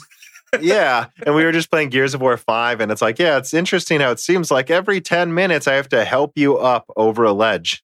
Yeah, those are like hit and load screens. So the other thing I'll say is one reason we're recording late today, Dan, is I was talking to a potential guest that might come on this year as well, who is a game developer, finally. And he's worked on some of our favorite games, Dan. I'll tell you what they are. I can't say here. But yeah, there's some really cool stuff. And it's not Sony or Microsoft, but he does have friends at both Sony or Microsoft. So he has some pretty interesting things to say. And that's the last thing I will say, though, and guys, I'm just being fair here. He said that the velocity architecture is not even close. So I'm just being honest, guys. I don't know how many times we got to reiterate. I mean, look at the graphics between the demos they're showing. I don't know what to tell you guys. That's what he says. I have like 5 developers now saying that, but I'm just being honest. I mean, yeah, it's kind of getting to a point where it feels like you're beating a dead horse with it. Yeah, I just don't want to dwell on it because some people get mad for me simply reporting the news, but that's the news. And that brings us to story number 8. And I just titled this, The Next Gen Console Launch Looms. So I have a couple stories here, but basically I just want to directly address, this is a very graphics card heavy episode. I know that we're on the precipice of a new console launch, and I usually do more console coverage. That's going to come in November, guys. Well, I mean, yeah, that's when all the fun news comes out about the consoles. It is weird, though, that we're, 17 days out, something like that, from the new console launch. And it only happens every 4 to 6 years. It's exciting. Or 4 to 7, really. I mean, yeah, the only thing is that I think it's a bit less exciting for me this time around because I'm still trying to get a PS5. So there's a good chance I won't be able to get it at day one. I mean, it'll still be an exciting day no matter what, but hopefully I'm able to get one. Well, and on that note, I will just say this too. This idea that the next gen consoles won't sell as well as the previous gen seems highly unlikely. Sony just confirmed in an article in the description from Reuters that they've already outsold in pre-orders the first 12 weeks of PlayStation 5 sales. So we're talking over 5 million sold at least. I would have to check the numbers. I just know like the PS5 sold like 5 million the first week. So I don't know what it would be at now. So this idea that it's not going to, as far as we can tell, these consoles are going to at least at first outsell last gen. I mean, it's surprising to me that that purchases of consoles wouldn't be depressed, but I don't know. People seem to be wanting to buy these more than they were before when we weren't living through a global pandemic. You know, I think the most exciting thing about the PlayStation 4 at the very least was the price. I think this generation's more exciting because of the idea of entirely new games and the fact that finally there will be no compromises. You know, at least again, you know, it seems like the Xbox will have like 10-second load times, and then the PlayStation's just removing them. Whereas last gen we had, 1 minute load times sometimes, and then at the same time, it's like whether it's 4K or 1800p. We're getting high resolutions at 60 frames when the developers want to make it 60 frames, which that's all their conversation that annoys me, that some developers are still choosing 30 frames as a target. Which again, the other thing I would say about that, which means, so that means your PC one's probably not going to run that well as well. I hate that. But it seems like higher refresh rates and resolutions, low load times, and then just new types of games. This just reminds me much more of the generation before this generation where we saw entirely new genres and stuff. Well, not new genres maybe, but like, you know what I mean? Yeah, I would say it kind of seems like the PS4 Xbox One gen kind of feels like a continuation of the PS360 generation where it's definitely a lot better. It's like, it's the talk of the tick, to go back to Intel's old analogy. It's the refinement of like the concepts that you could have in the PS360 gen, just executed in a way more polished manner. And I just saw in this write-up that you were mentioning PS5 unboxings, and oh yeah, I haven't watched any of these unboxings or anything, guys. So I have no comment. Oh, I just wanted to bring up a funny thing I noticed. I watched the IGN unboxing of the Xbox Series X and the PS5, and it's very clear that Sony wanted him to wear like anti-fog fingerprint glove things so that he wouldn't smudge the console, because he like did like a really labored like putting on the gloves, and then he was constantly mentioned throughout the video, and we don't want to get fingerprints on this. I'll tell you what, when you see editors and writers say that, they're definitely throwing a jab at their handler at Sony. Yeah, I know. I just found that funny. No, that is funny. Okay, that is all of the stories, less than there has been recently, but they're all big boys. Oh, wait, actually, as I scroll down, yeah, I guess I'll say there's also more references that the PlayStation 5 supports 1440p, which I think is worth pointing out. I know people in our Discord have been asking that a bunch, so I just want to throw that out there as well, guys. And there's a link in the description. But let's get to the final reader mails. Tactical Gumby writes in and says, "Yo, Tom, just finished Daniel Nenny's book, Fabulous. The book was published in 2013 and features a chorus of industry leaders talking about what they believe the future of the semi-industry will look like. The most common theme by far is Internet of Things, with a projection of 10 billion today, 50 billion connected devices by 2020 being frequently cited. We only have around 22 billion today in 2020. Why and how did people get it so wrong? And what is the deeper lesson that we should take away from that, given how self-assured things seem to be in the industry all the time that don't pan out? Yeah, I mean, like, I remember getting one of the first smartwatches in 2013. So, and I thought it was awesome. You know, it was before the Apple iWatch. But I think it was called the Smartwatch 1 by Sony or something.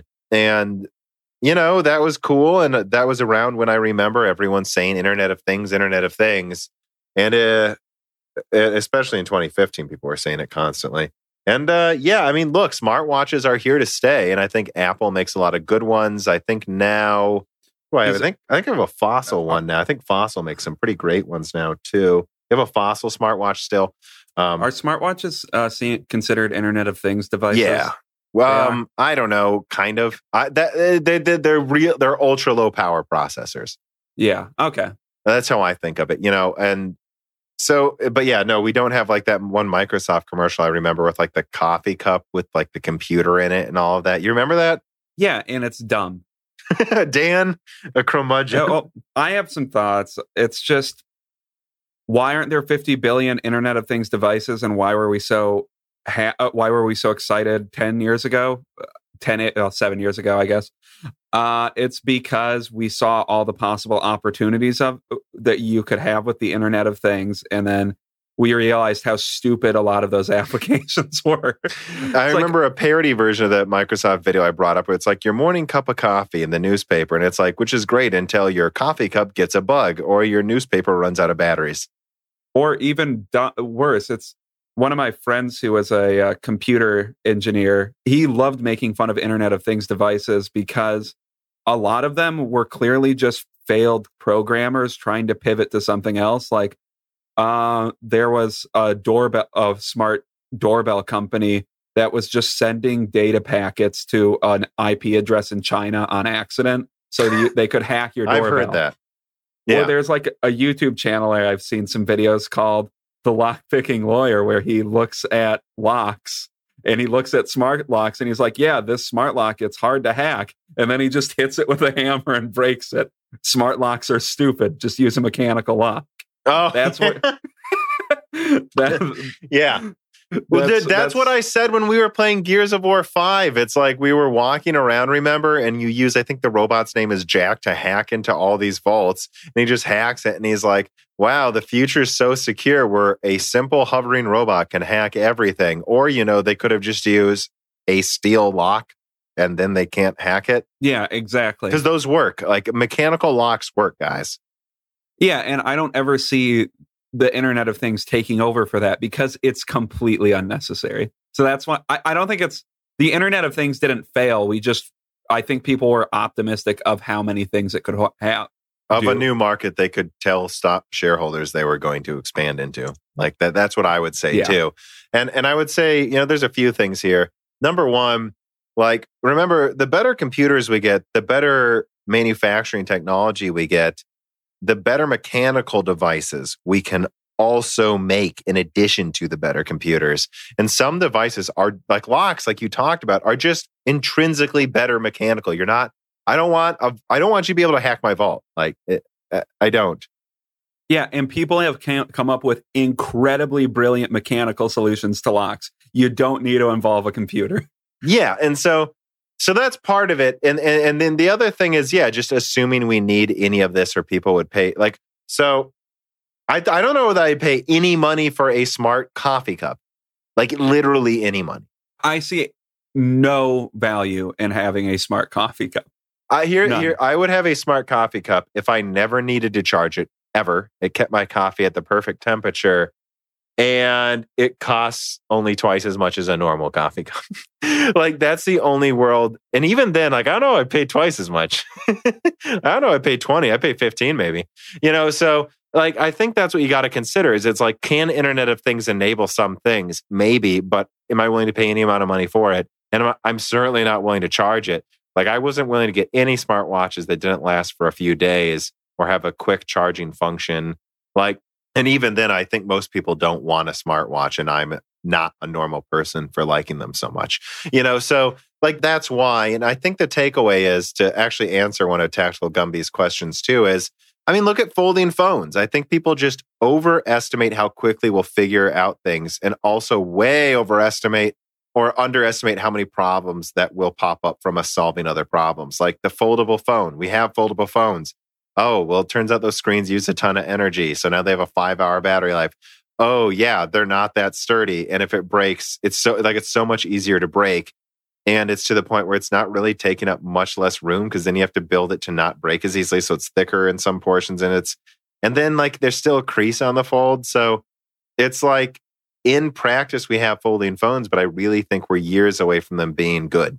Yeah, and I think a lot of it, like, I don't know, like the concept of a smart fridge. That was a thing that people pressed for a while back. Oh, God, yeah. If you could have a fridge that, when you took something out of the fridge and never put it back in, it's kept track of the volume of stuff you have left in all of your containers, and that it automatically generated a list and sent it to you or sent it to your grocer to get all of your food, people would buy that, I think.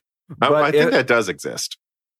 I don't know how good it is. I think they just came out. I don't own one, so I don't know. And I bet that's expensive. I think there would be enthusiasm for a product like that, but a product that's just like, oh, I can connect my fridge to Twitter is pointless. Whoa! I can use Twitter on my fridge? That's just what we need. More access to constant Twitter feeds.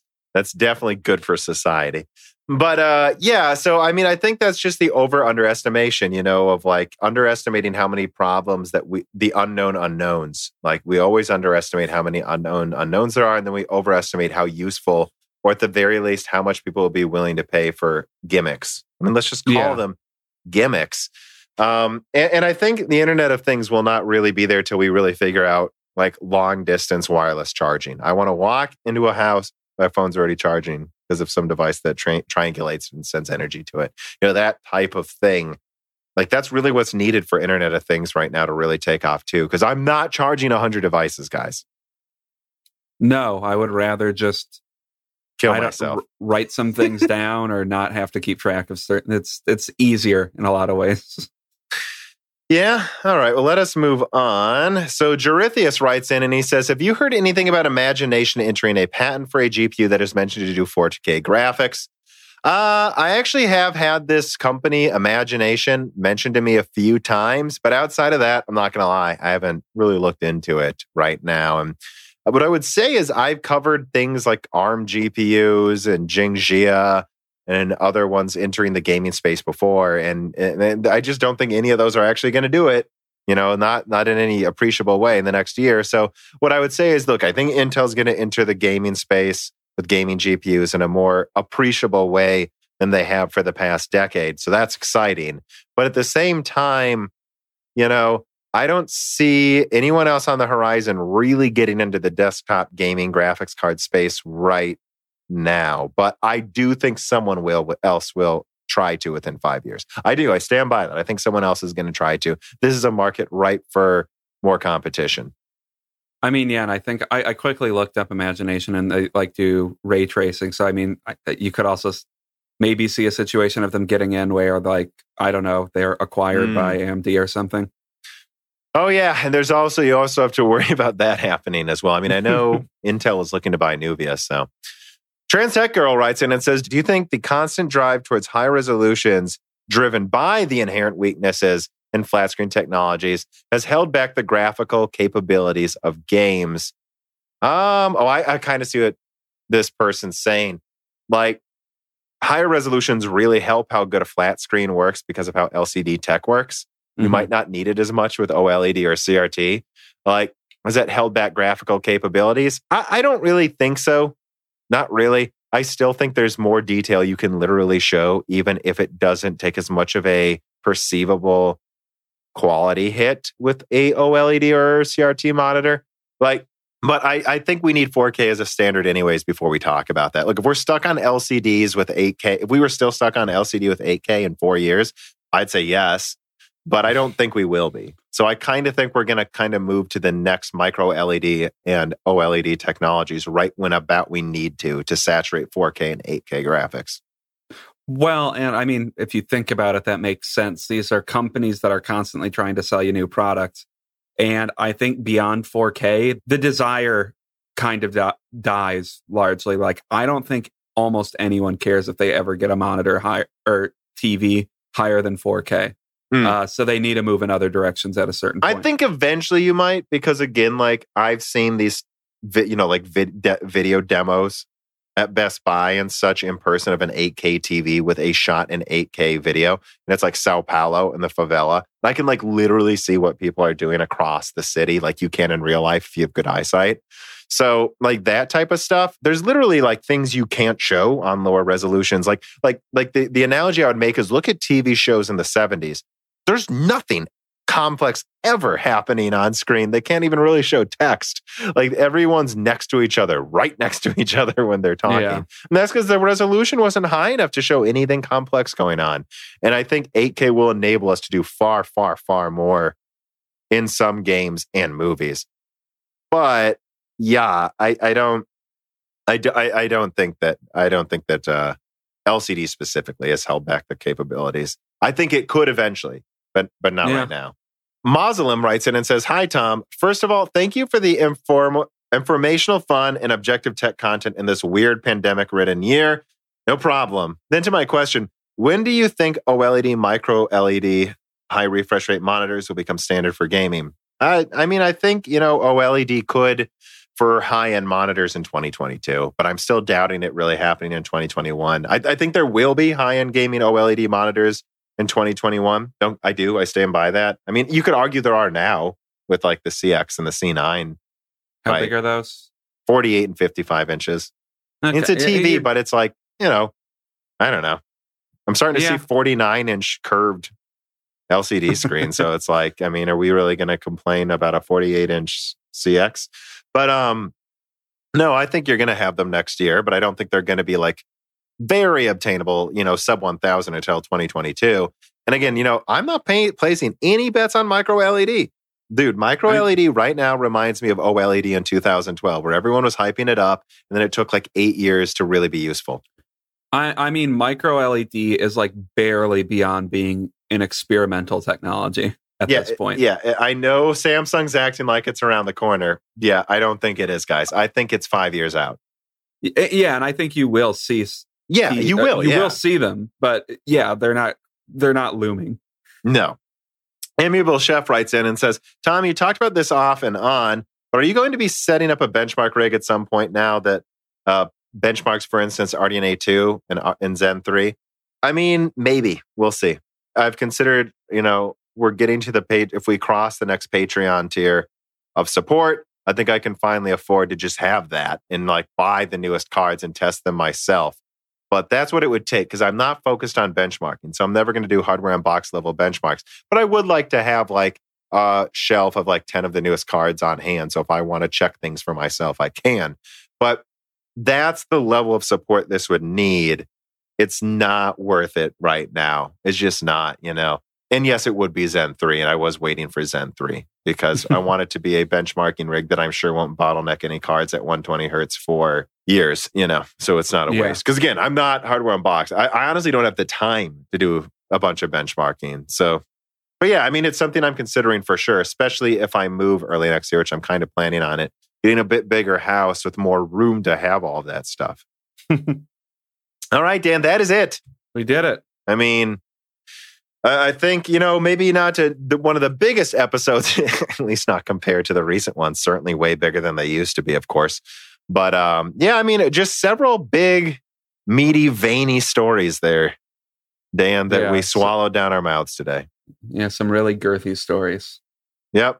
And that's where we're ending the podcast today. I think that's an excellent way to end the podcast. But yeah, thank you guys for listening. If you do listen, remember to share this with your friends. We're trying to get up the charts as much as possible. Dan, we have been reached out to possibly by a podcast network. So, that's weird. Okay. I know it's weird to just tell you. So, but it's important because the more we climb up the RSS feed, which again, there are thousands of people. I mean, I think tens of thousands that primarily listen to this there, guys. So the higher we can get up in the technology leaderboards on Stitcher, Apple, and Spotify, the more people will notice us as we'll notice the Moore's Law is Dead platform outside of YouTube and bring in a ton of more people. Because again, I'm starting to see it, people on the YouTube channel like, oh, wow, you do have a big YouTube channel in addition to this podcast. So remember to subscribe to the RSS feed, tell your friends about us. Share the videos on Moore's Law is Dead. If you can support us, remember that you would have, you'll get episodes like this early and without ads. And you'll also get access to Die Shrink, which is only for patrons, and Hits and Gems and Flyover States early, which I am planning a new Flyover States, Dan. Promise there will always be another one on the horizon. But it seems like a quarterly podcast at this point. But yeah, we've been busy. So anyways, that's that. Don't forget to support us. If you're a hitchhiker, just tell your friends, and we appreciate all of you in the free feeds. Dan, any last words? No, I don't think so. All right. Thanks for listening, everybody. Goodbye. The following podcast was brought to you by the YouTube channel and website Moore's Law is Dead. Moore's Law is Dead and Broken Silicon are trademarks of their creator, Tom. That guy is me, and I am indeed the creator, editor, writer, and showrunner of Moore's Law is Dead podcasts, videos, articles, and other media. However, Moore's Law is Dead is a team, with Broken Silicon co-hosted by my brother, Dan, audio editing by Gerard Cortez, and select technical editing by Carbon Cry. You can find all of our information, including how to get a hold of us, at www.mooreslawsdead.com. And if you are a fan and would like to send mail or other hardware, please mail parcels to Moore's Law is Dead, P.O. Box 10468, Peoria, Illinois 61612. And speaking of fans, without exaggeration, the patrons are responsible for the continued distribution of the content you just listened to. And so if you have some extra money, but only if you do, please consider supporting us. For just $2 a month, you get access to the exclusive podcast Die Shrink, voting on subjects of future podcast episodes, the ability to have your questions read aloud on Broken Silicon, Die Shrink, and Loose Ends, and of course, the Moore's Law is Dead Discord full of like-minded people who would love to meet you. I am one of them. And at higher tiers, you get access to ad-free episodes of Broken Silicon, the back catalog of Flyover States podcast, thanks in the credits of videos and podcasts, and other perks as well. And if you cannot afford to support us, please just share Moore's Law is Dead videos and podcasts with friends and family on social media and Reddit. And give Broken Silicon and Flyover States a 5-star review on Apple Podcasts. All of this really does help so much more than I think anyone realizes. If you'd like to advertise on the podcast or a person of interest who would like to be a guest, please reach out to the email address mlhbdead@gmail.com. But as I said, this podcast would not be possible without its fans supporting it. And so now it is time to give a personal thanks to the greatest of the fans. The following supporters are at the 10 gigahertz or higher producer levels. Matthew McMullen, Telos, Dean, Benny Berlin, Justin Yant, Thomas Rupp, I Love You, Lynn and Jim, Bollocks, Joshua Albin, Muhammad Al-Kawari, Frederick Lau, James Crassett, Justin Parrish, Zachary Martin, Terrence Herod, Brad Medlin, Phil S., Courtney Elliott, The Ninth Dude, Greg Renegar, TSBCFS, Grisantine, Night Rogue 77, The Mechanical Philosopher, Lebo King Kilo, Fatboy Diesel, Daniel Hyde, D. Kunke, Christoph Novak, Jack O'Neill, Matt Salem, Aaron Close, Juan Garcia, VI Pass, Sadler, Isaiah Gosner, Lethros, Telos, Hey There's a Kitty, Greg T. Wanchuk, Jacob Barber, Exoti, Hector Santana, Matthew Lane, Joe McMorrow, Jan Rauner, Robert Duck, Street of Full, Allie Robertson, Eric Jackson, Jonathan, Joe, Evan Dingle, Dominique Cox, Stefan, Original Ross, Zedia Tech, Sam MacArthur, Total Silo, Sol Connor, Michael Costa, Andrew S., Blake, Aaron Keith, Kerry Baldino, Endless Loggins, Tom Sanfilippo, Justice Brennan, Ivan K., Trevor Power, Cyan Nora, Elenia, Joshua Staveness, Daniel Nishbal, Franco Frederic, Hardware Numbers, Alex Carastillo, Dark Rain 2049, Leighton Perry, Joseph Carmen, Carlos Valdez, Carnivore Bear, Macdo226, Zebra Z. Burr, Zlicky, Matt Porshegi, David Cowden, Ricky Tan, Garanadin, Patrick J.S., Justin Staples, Freddie Canoas Jr., Christopher Foster, Kiwi Phil, Joaquin Hagan, Sarah Light, Anthony Gareffa, Matthew Griffin, Alex, Josie Floria, Carl Marco, Deke, Jeezy Rahman, Raul Ebeneni, Master Andy Wan, Jake Dude 23, Brian Riggleman, Maxime Bratukin, Ryan Deniscu, Dave McCoy, Valco Malev, Messieurs Paul Bogdan, Morton Svensson, Andrew, Thomas Summers, Maurice Courtois, Matthew J. Link, Mose from Oz, Mai Sharona, Derek File, Roman, Jacob, Stan Kiewicz, Jake Pym, Austin Tanis, JBG, Stefan Hart, Christopher A. Butler, Charles Antoine Futeau, Peter Moore, Chris Licata, Justin Thomas, Sam Miller, James Kitchens, Kevin Chen, Shikir, Dean Despotsky, Paul J., My Name is Nobody, Ruben Maurer, Louise Correa, John Jameson, Eshil Dar Epshin, Luca and Anders Bervin, Matthew Lazier, Tim Robbins, hardforum.com, Susanna Maria, and Daniel Olson. And of course, thank you to Sahara for the music.